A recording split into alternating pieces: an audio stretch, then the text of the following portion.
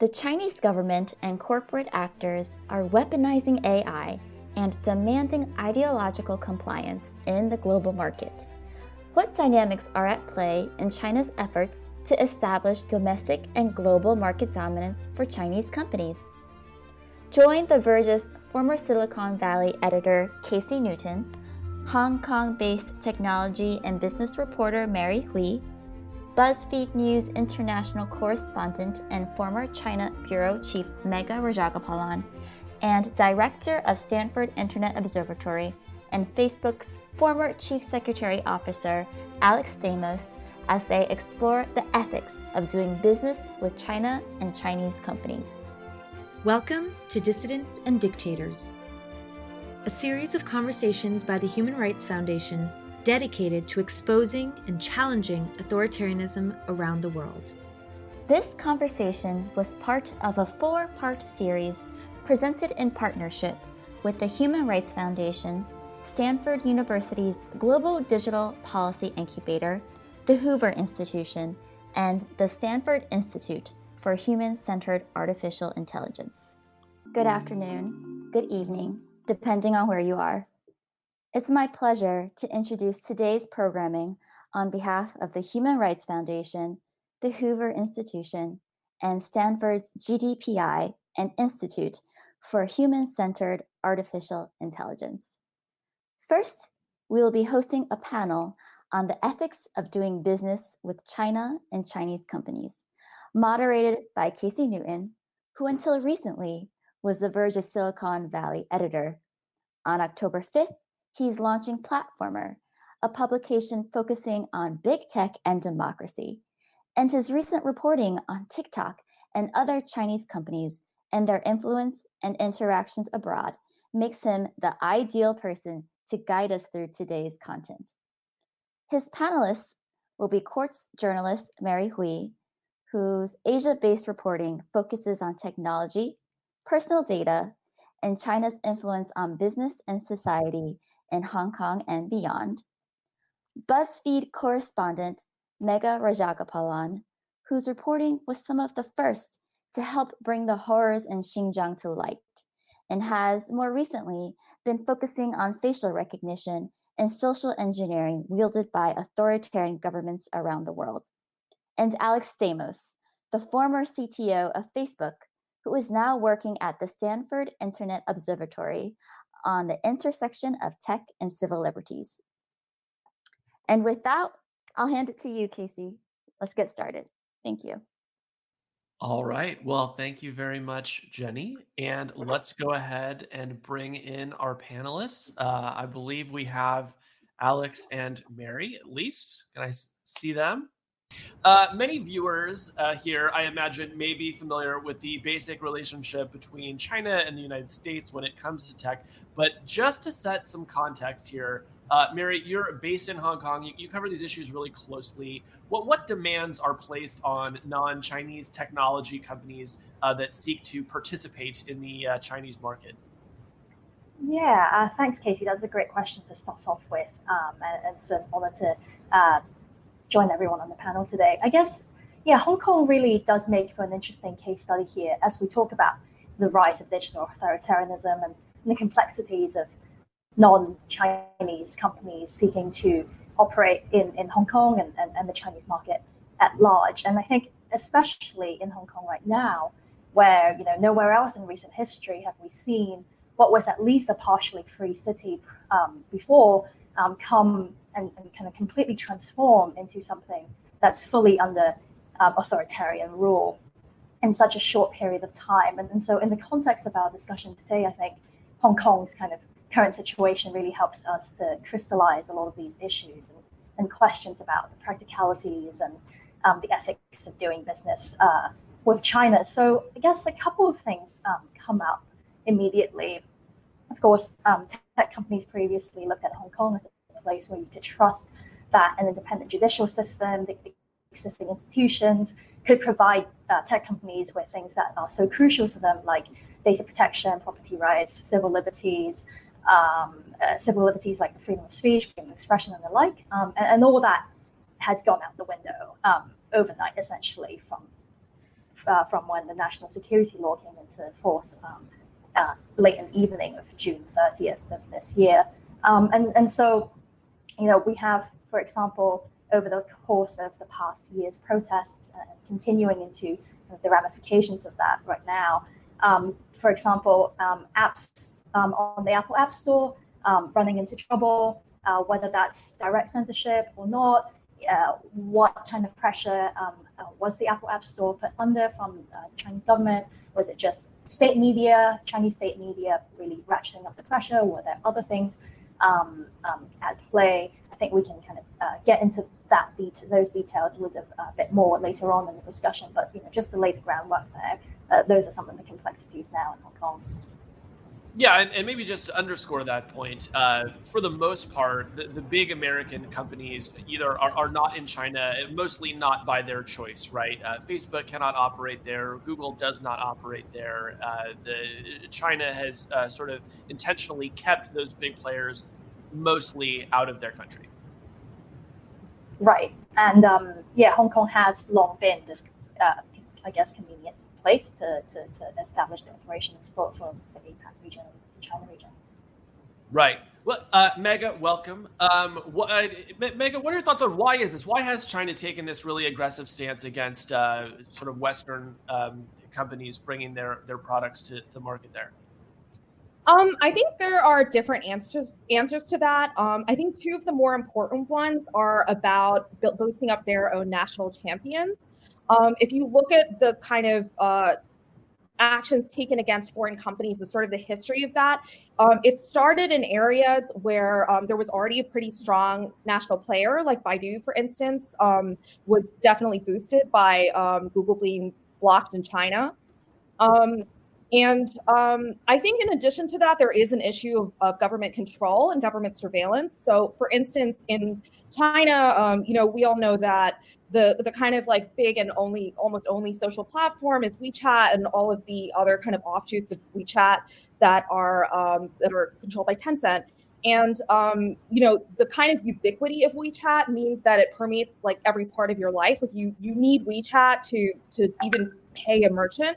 In a lot of places, in cities in China, it's where you find a job, where you might hail a cab, definitely where you communicate with your friends, but also your colleagues, right? So it's not possible to do without it. So in that situation, because WeChat's data and its servers are all based in China, it makes it really easy for the government to, to get whatever information that it wants about individual users, even if it's in private messages. And that I would just add that goes for kind of different aspects of the government. Like we always think about security services and intelligence and stuff like that. But in reality, lots of different government bodies in China with different kinds of goals and motivations might have the willingness to demand user data from a company like WeChat. And that just wouldn't be possible if China were like most other countries in which Western social media platforms are dominant. Right. That's very interesting. At the same time, Alex, we see China aggressively exporting its own technology around the world. What are some of the big markets that it's playing in, and why is that so important to them, maybe beyond just, wanting to have successful local companies? Yeah, so we continue to see is the PRC move their way up the value chain, right? So the start of this was kind of the bottom of the stack of the physical manufacturing of, it used to be low complexity components for physical goods, right? Now, this phone is assembled in the PRC. Something like 2 million Chinese citizens work on the various different supply chains that provide the components to Apple.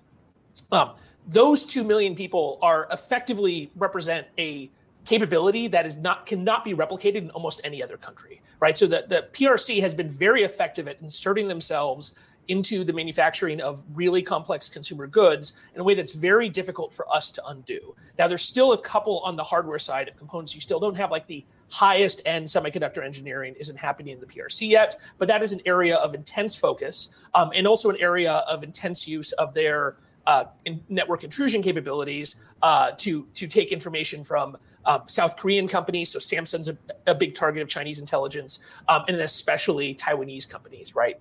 TSMC, the Taiwanese Semiconductor Manufacturing Corporation, is perhaps one of the most important companies on the planet in that they are the actual manufacturer of a huge amount of really critical hardware that ships around the world.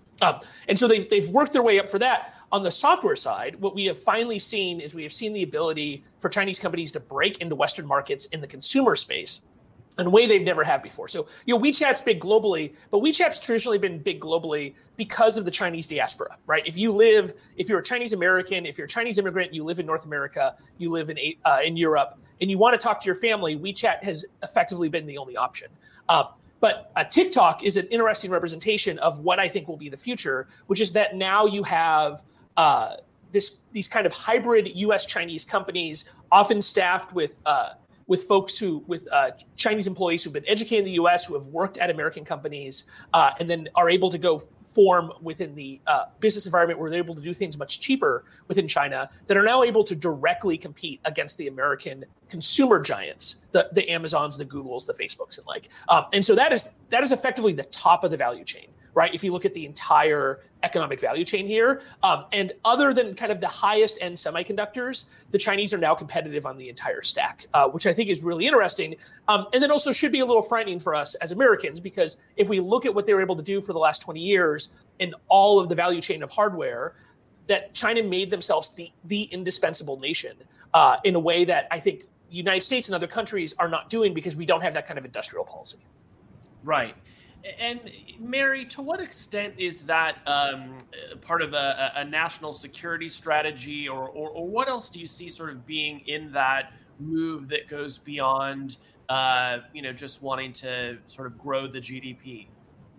I think part of it is also kind of this desire to control a lot of the narrative and be able to push out this storyline.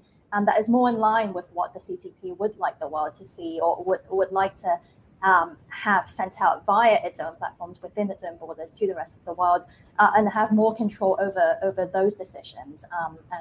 And perhaps there are no kind of hard-cut laws or regulations that actually can be designed specifically to get those decisions made. But if the government can kind of put in place the necessary pressure points and levers to get those decisions pushed through, then I think we will kind of see more and more of that playing out in various scenarios where tech companies do have a presence in Hong Kong and China.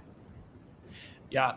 Mega, does that ring true to you? How much of this is about sort of really projecting influence and a sort of alternate vision of what tech should look like that is maybe in pretty stark contrast to a more Western view? I think there is truth to that. China obviously has its own views on internet governance and what internet governance should mean, both domestically and also, in multinational domains.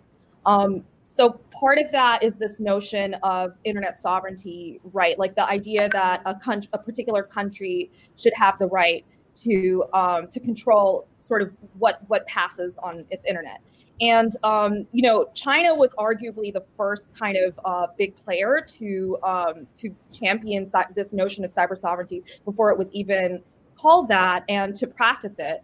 And, I think back in the time when we thought that the internet necessarily led to greater freedom of speech and so forth, nobody would have expected it. But in fact, that kind of model has been adopted by a lot of other countries.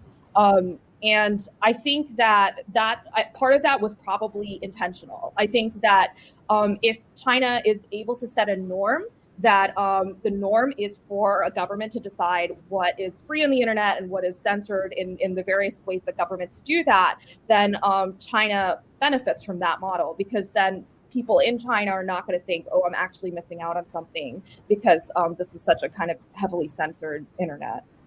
Right.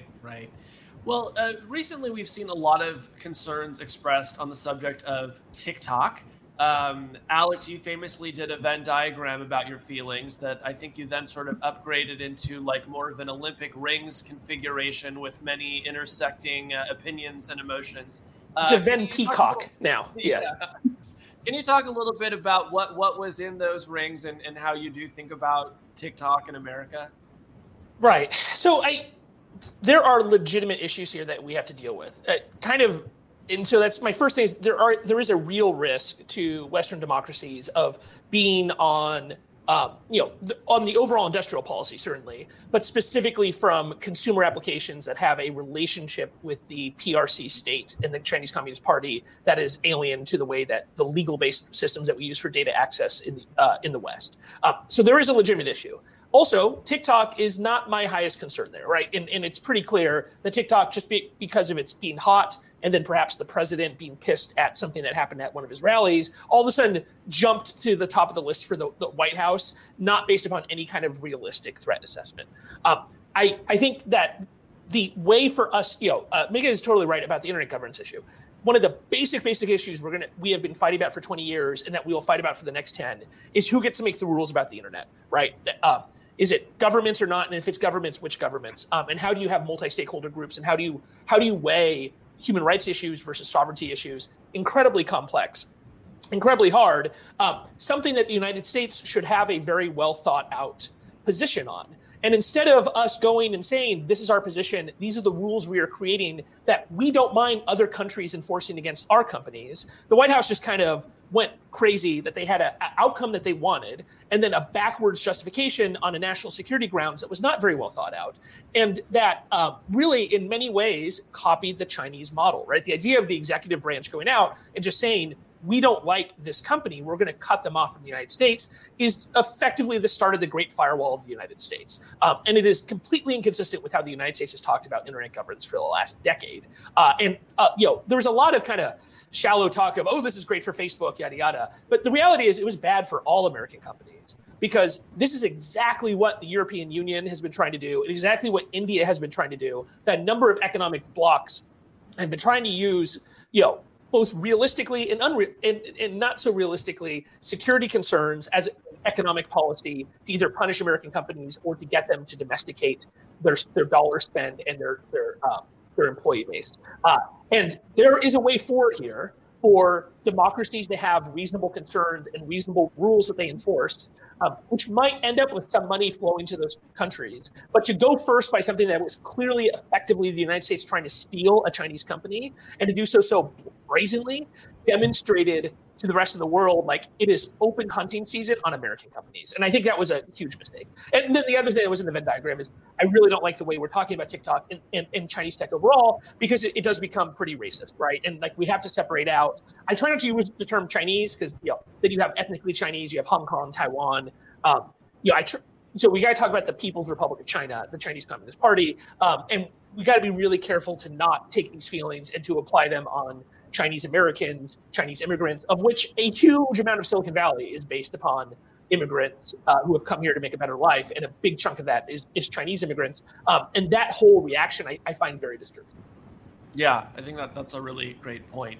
As we're sort of moving into what is maybe the end game of the TikTok situation, I saw some comments from the government in China that suggested that this was essentially a win, and that this is how China believes that the internet should be governed with sort of national sovereignty.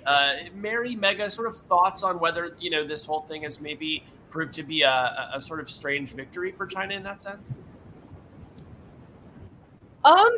Yeah, I mean, I'll preface this by saying I mostly pretty much agree with what Alex said. Yeah. But I think that I've tried to listen to arguments on the other side of the issue as well, obviously.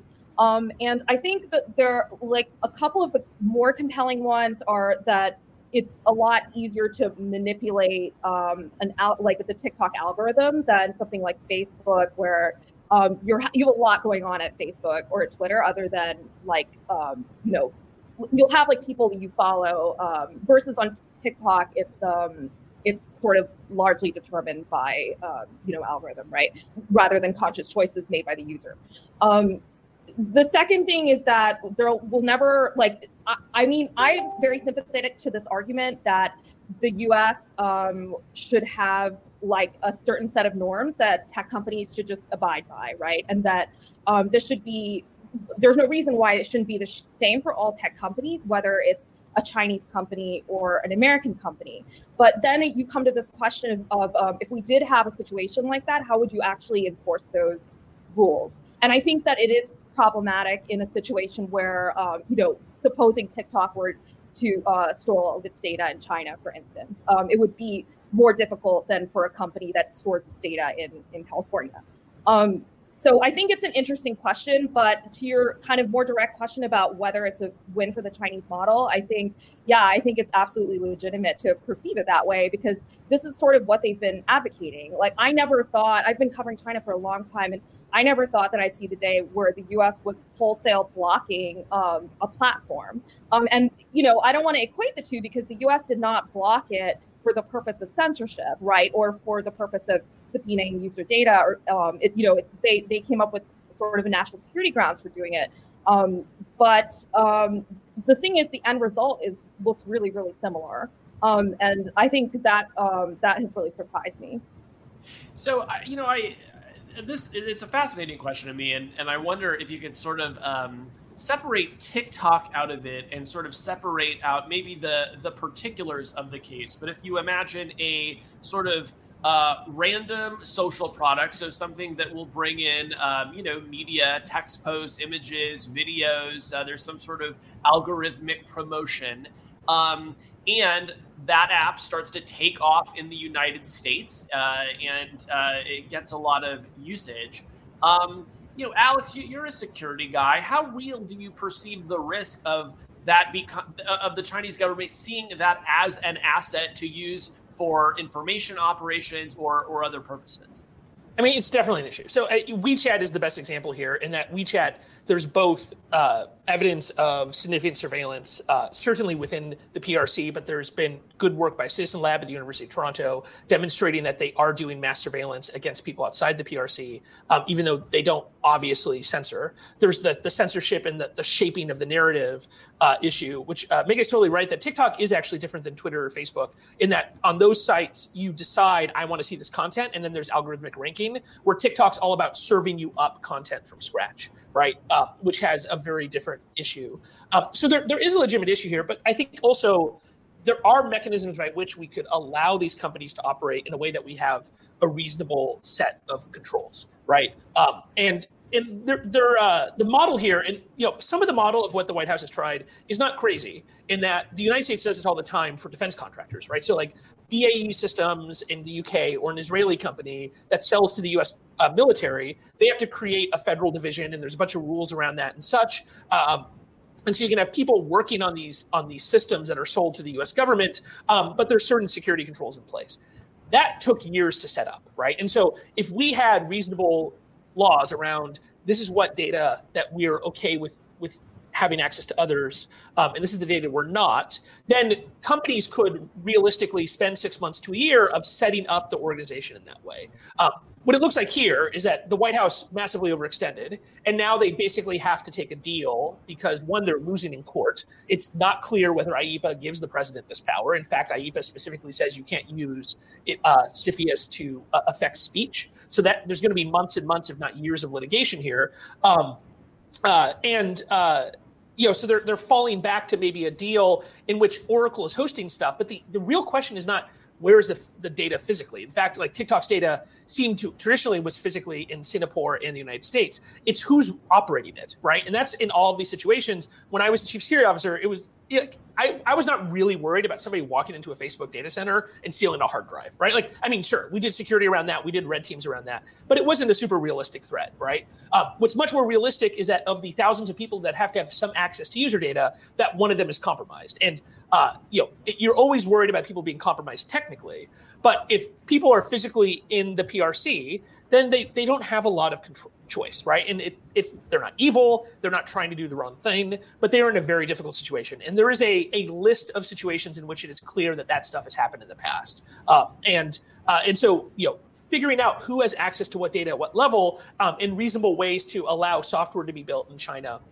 But then the actual operational aspects to be domesticated in the US, I think is a reasonable direction for us to go. But you can't do that in 30 days with an executive order, right? Like that effectively is, we need a data protection framework in the United States that covers all kinds of privacy aspects, and this would be part of it. Yeah, I think it's a really interesting question of what, if we had sort of a sane administration that was maybe appropriately concerned as opposed to, doing whatever the Trump administration has done, what kinds of regulations could they craft? And, maybe someday we'll find out. And I'll try to ask a question about that. Well, and I think this is Congress, right? The truth is that in a democracy like ours, this is something that Congress should have hearings and we should have democratic debate about what the standard should be. Yes. Well, let me shift gears a bit. Megha, you've done tons of really important work highlighting the human rights abuses in China's detention camps for Muslims. And, there's a lot to say about that. But, one of the things I wondered if you could speak about is the threat that tech poses to China's ability to commit these sorts of abuses, whether by social media helping to expose them or other things. And so, maybe could you talk a bit about the extent to which tech, what was helpful in the reporting of your story, and maybe about how China thinks about that question? Yeah, it's such an interesting question because I think there's a way to illustrate both sides. On the one hand, you have China's shutting out of social media and other kind of like technologies that had brought to light other crises being enormously effective in this case. But on the other hand, you have stuff like Google Earth, which is what we used, being kind of not vulnerable to Chinese censorship. And I'll talk about both sides. So to me, the kind of prototypical example of that is the Syria conflict, where you had a population that had pretty high cell phone use relevant to other conflicts around the world, had access to Western social media platforms, were able to share images and words like on Twitter, on Facebook, and it played a huge part in not only bringing attention to that conflict by the public, but also in gathering evidence that could be used in future war crimes tribunal and so forth. So that's why you had so much great open source reporting about it through Bellingcat and other Syrian Archive and other organizations. And I think that, there are people in the open source intelligence community that when they think about documenting the conflicts of the future, that's sort of what they think about. And I think that's one kind of possible vision of the world. But when you look at the Xinjiang case, it's like a desert, because this is a situation where you can get detained just for having WhatsApp on your phone, right? Let alone something like Twitter or Facebook that is really not widely used in China at all. So it's a huge disincentive. You have people, you have police spot checking people's cell phones for banned software, banned apps, and in airports, people will talk about going through exit immigration. They'll clear everything off of their phone and other electronic devices because they know it's going to be checked, right? So in an environment like this kind of user-generated, content, in terms of videos and photos and stuff like that, is just really not possible. There are cases where footage has been taken out. For instance, the drone video that went viral, I think late last year, which was of a prisoner transfer in Xinjiang. So there are kind of assorted cases like that. But then on the other hand, I think there are still, technologies that we can use to sort of document the situation there. So in the story that we published a few weeks ago, we essentially cross-referenced censored images on Baidu Maps, images we think are censored, with the kind of same locations on Google Earth and other independent satellite imagery providers like Sentinel, Planet Labs, I think a couple others. And by doing that, we basically saw that the censored image is sort of a clue to where the locations of internment camps might be. So we ended up collecting a ton of these censored images. A lot of them were not camps or anything like that, but a lot of them were. And when we kind of looked up those same places on Google Earth and these other services, that we saw what they really were. And it's funny because that's like, we wouldn't have been able to do it without the censorship, right? Like that's sort of what's funny about it, because if we had to comb through like every little satellite tile in the region, we never would have done it because it would have taken so long. But at the same time, if we didn't have like the independent images, especially the ones that were, are free, like Google Earth, that anyone can access, we wouldn't have been able to do it either. So I guess what I'm saying is I think there's still avenues where technology like can help us, better understand the situation there, but it has a lot more limits, I think, than other parts of the world. That is fascinating. This is like a bit off the beaten path, but I'm just so curious because this subject is amazing, and you've done so much great work on it. As your reporting has come out on this subject, and if others have taken a look at it, has it actually has China begun to behave differently with regard to the construction of these camps? Has it sort of doubled down on it, or like what is your sense of what external pressure might have done in this case? It's interesting because so at the end of 2019, the governor of Xinjiang, who's the second from the top official, he essentially said that everybody who's in the camps is leaving, right? It has left already. So remember, the government says that these camps are vocational training centers. So they said the students had graduated. So obviously this seems, it seems a little nuts, but, you could look at this and say, maybe there's a kernel of truth here. Maybe people are moving out of these camps and into other facilities, right? So like some people thought, oh, they're being moved into forced labor. Other people thought, oh, a lot of people are being processed into the prison system. So when we were doing this project, I sort of expected to find something along those lines. But what we actually found was the opposite. We found that essentially the government in the first couple of years of its campaign had been so sort of desperate to detain lots of Uyghurs and Kazakhs at once, just tens of thousands of people, that they hadn't built enough facilities to actually hold all those people. And this also became clear as like we did the interviewing. And then what ended up happening was like around 2018, they started to build these like massive kind of purpose-built prisons and camps kind of all across the region. So I think that was sort of the primary change that we found. Like the headline on the article was built to last. And I think that kind of sums it up, because I don't think you really build high security facilities like this unless you intend to use them, and probably use them for a significant period of time. So I think that, while all these other things are still present, like, forced labor and kind of other aspects of mass surveillance, other aspects of the repression that happens in the region, I think detention and incarceration definitely continues to play a significant part. Yeah.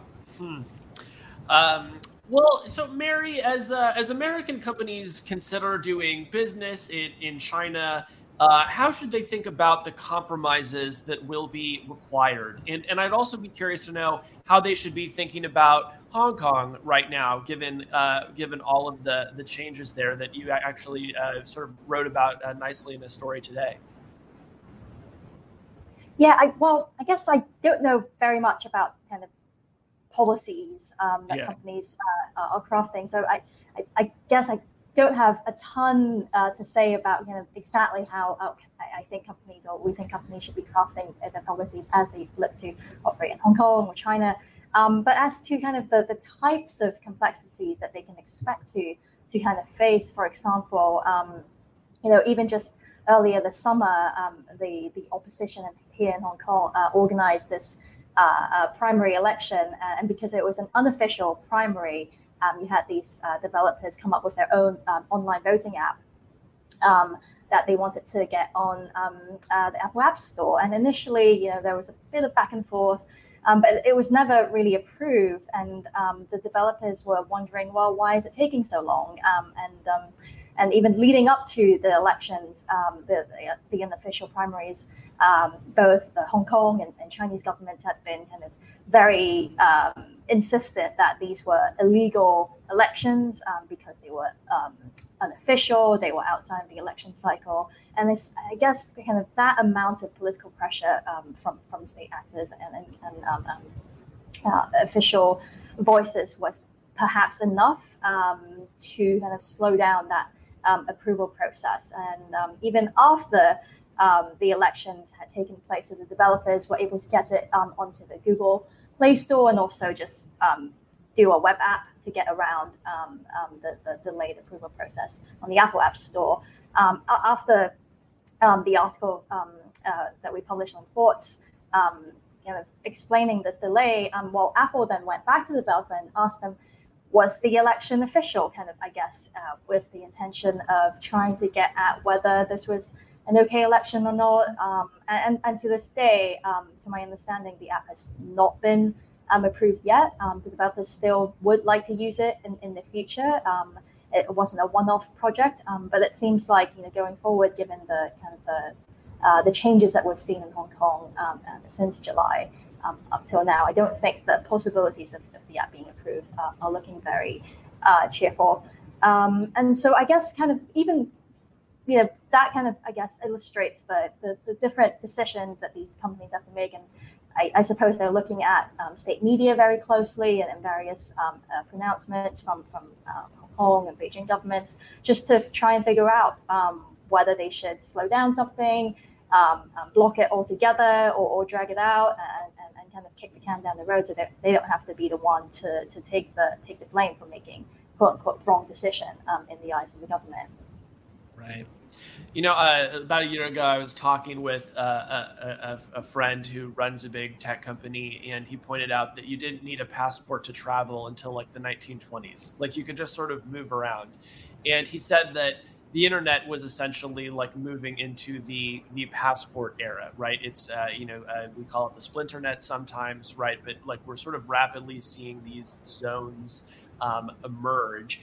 And, living at a time of rising authoritarianism, both here in the United States and around the world, it can be hard to think about what is, if anything, could reverse that kind of ratcheting.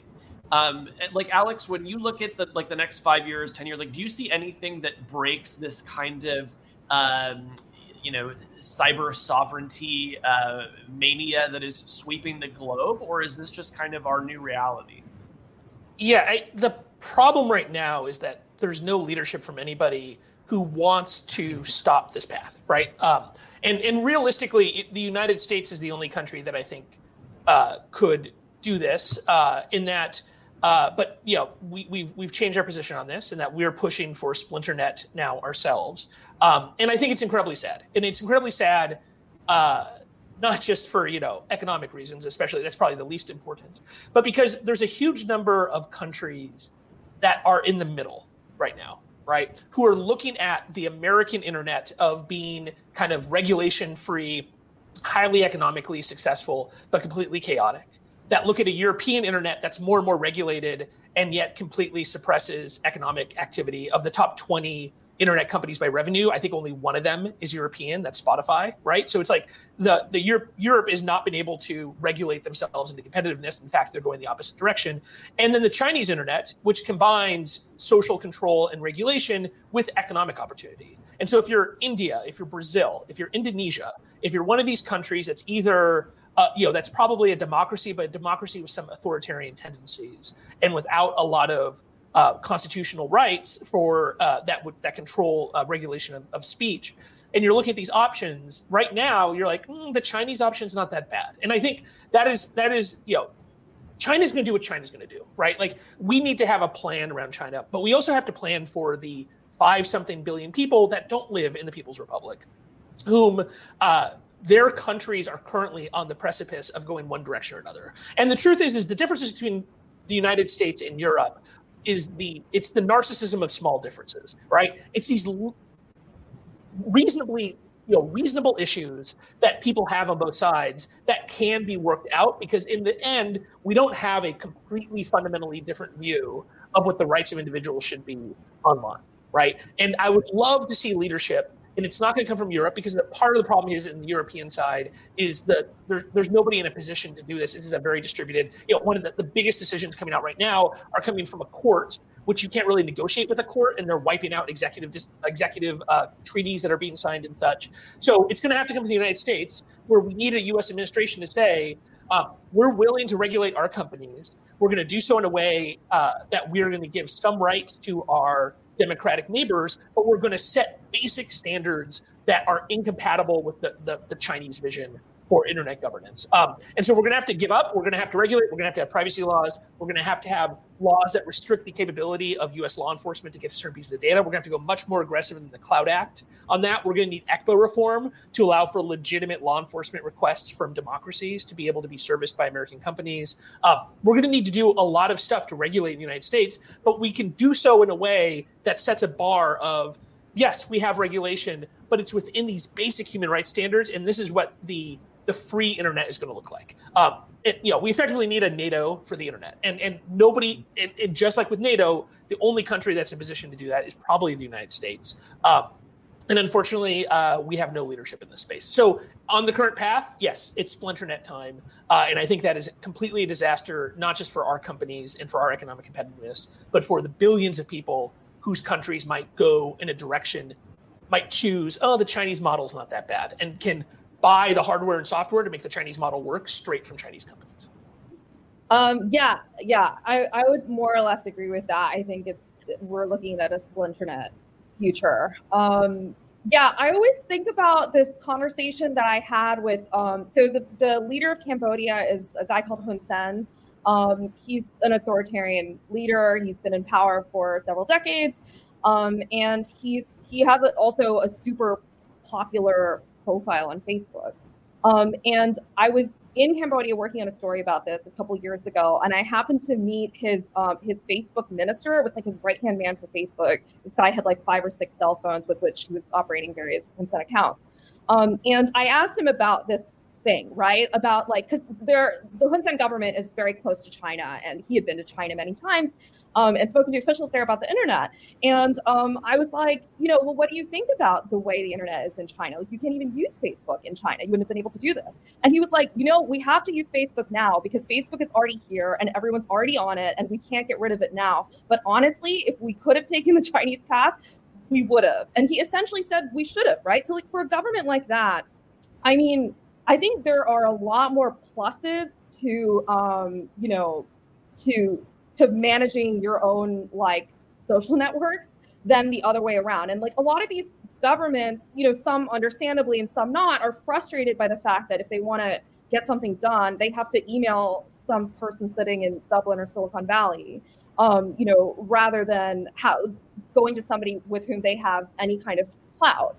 And I think the bad side to that is, Facebook, I think for all its problems, is not actively trying to, repress the human rights of dissidents or anything like that.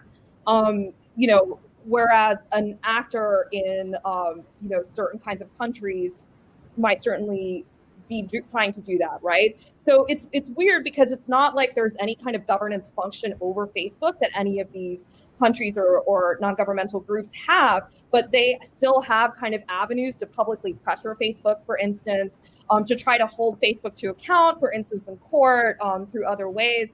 I can imagine if there was, like a WeChat entity in countries that are even more repressive, like places like Eritrea, Ethiopia, with very strong information controls.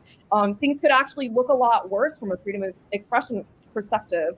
I think there's going to be some kind of negative consequences towards this splinternet future. Yeah.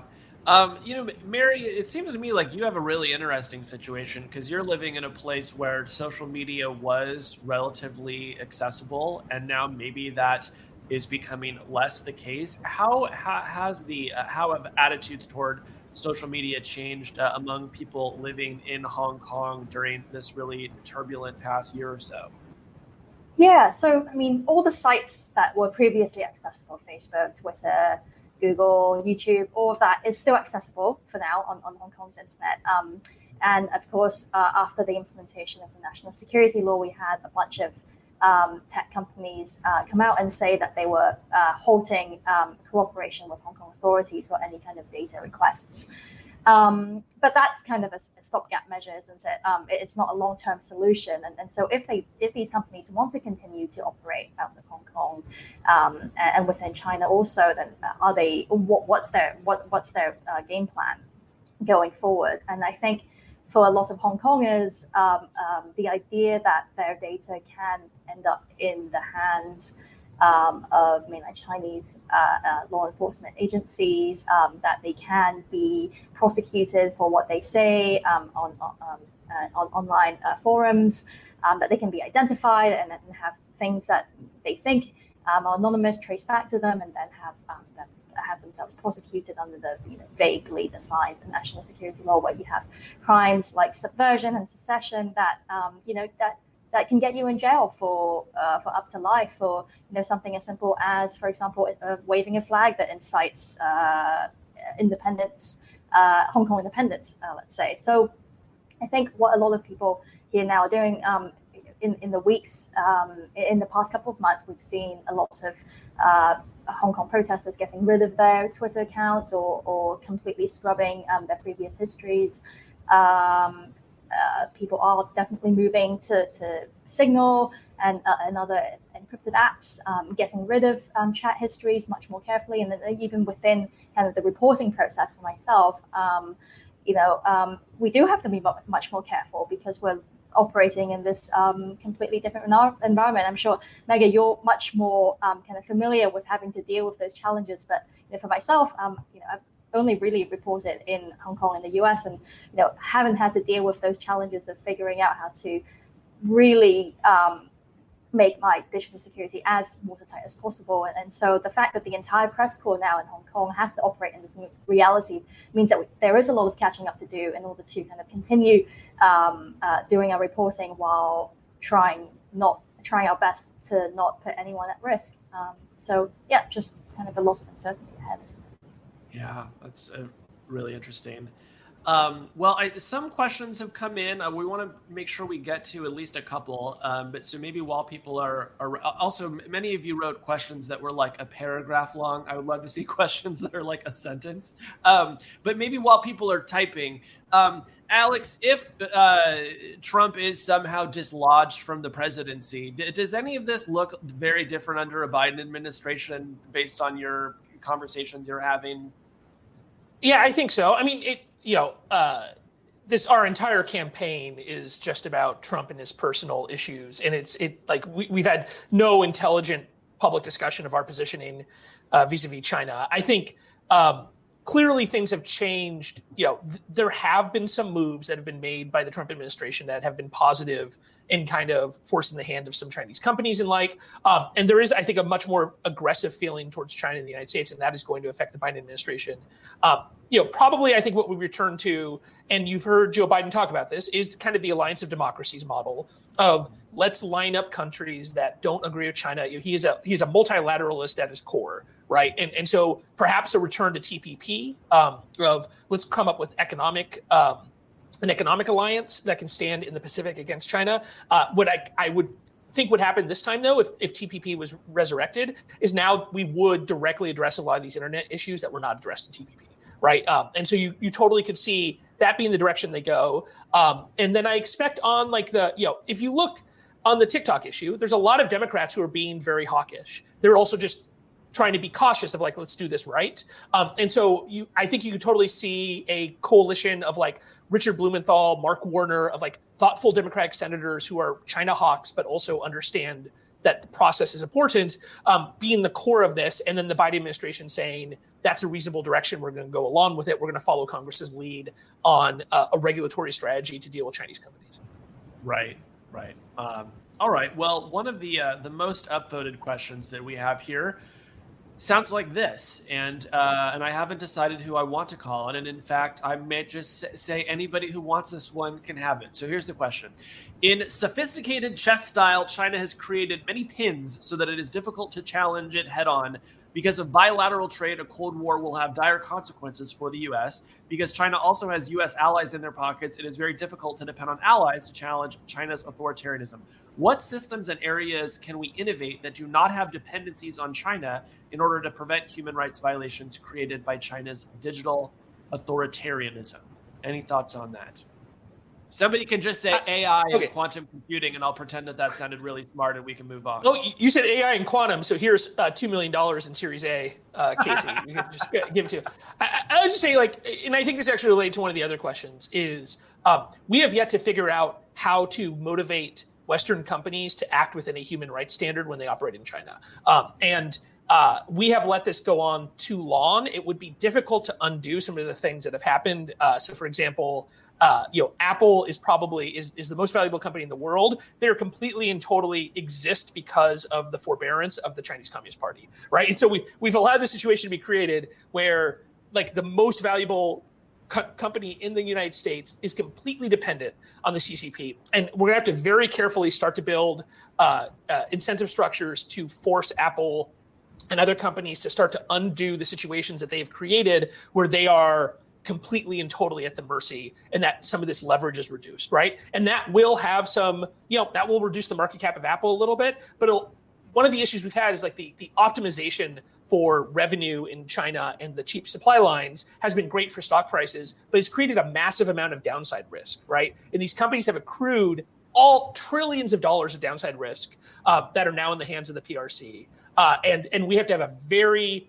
careful strategic industrial policy around that. And it needs to be human rights based. Apple is also interesting because, I would say at Facebook, the best thing that ever happened to Facebook was being blocked in China, right? Because I do expect if Facebook entered China, a lot of things would have happened that were horrible. Apple's not blocked in China. And as a result, they have gone further than any other American company in helping the PRC with domestic suppression of their people. And we need to start to create either civil or criminal liability for American companies that do that. You can't just do it overnight because, again, we've allowed this to happen, but we're going to have to start to turn up the knob where some of this stuff gets pulled back and a company, instead of just chasing Chinese revenue, thinks twice about what the risks are in the West. And again, something that has to be done collectively across multiple, it doesn't help us if we stop American companies and then European companies do the same, right? Like this is a coalition of democracies moment where we need to have reasonable regulation here. It would be amazing if the company that talks the literal most about human rights had to answer for that at all. Did Meg, do you have something you want to say? Yeah, I just wanted to add like a small point about digital authoritarianism.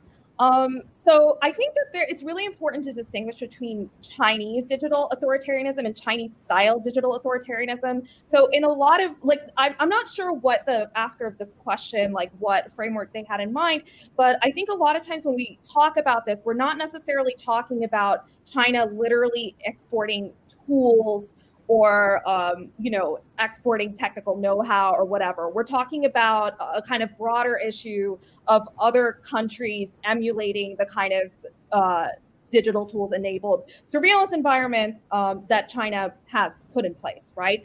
And sometimes those two things are related and sometimes they're not. You, of course, have a lot of Chinese companies like, SenseTime, Face++, many others that are making surveillance tools and exporting them around the world. But at the same time, you have companies from other places in the world doing this as well. And that includes the United States. It includes a lot of, democracies around the world.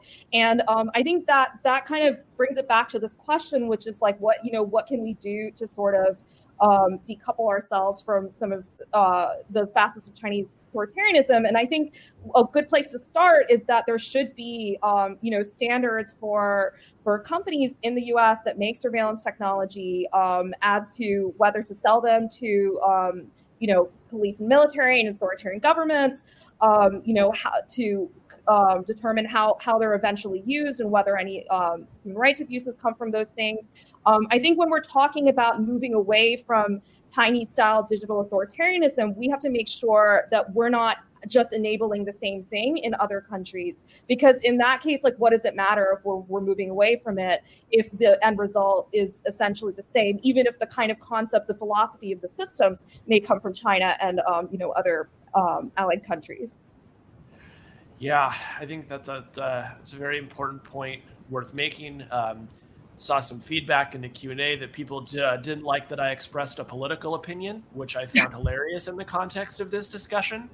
Oh boy. We're just talking about authoritarianism and geopolitics. Like, how could you get political, Casey? God forbid you had a thought about what's happening in America or the world right now. Censor yourself, Casey. You guys are brilliant, and I've really enjoyed talking to you. And all the rest of the questions are going to take like 5 minutes to answer. So I think we may be running out of time. Does anybody have a final sentence they'd like to add for the folks at home, or something that they want everyone to sort of think about as they leave this session and go into the next one? Then I have done my job, for I have rendered you all speechless. The goal of I just wanted to give a shout out to Mary and Mega for their work in this area. I think BuzzFeed, like the satellite photo stuff, that's incredible. I love the adoption of these OSINT mechanisms and thoughts within like hard news reporting. I think that's awesome. And I think that the physical bravery of people like Mary is really amazing. And I think we all have to think about the folks in Hong Kong whose lives have been completely overturned here, that this is not just like this theoretical thing that we can talk about on these video chats. Like this is a very real thing for people. So anyway, bravo. Amen. That is so true. I applaud you both, and we look forward to more of your great work.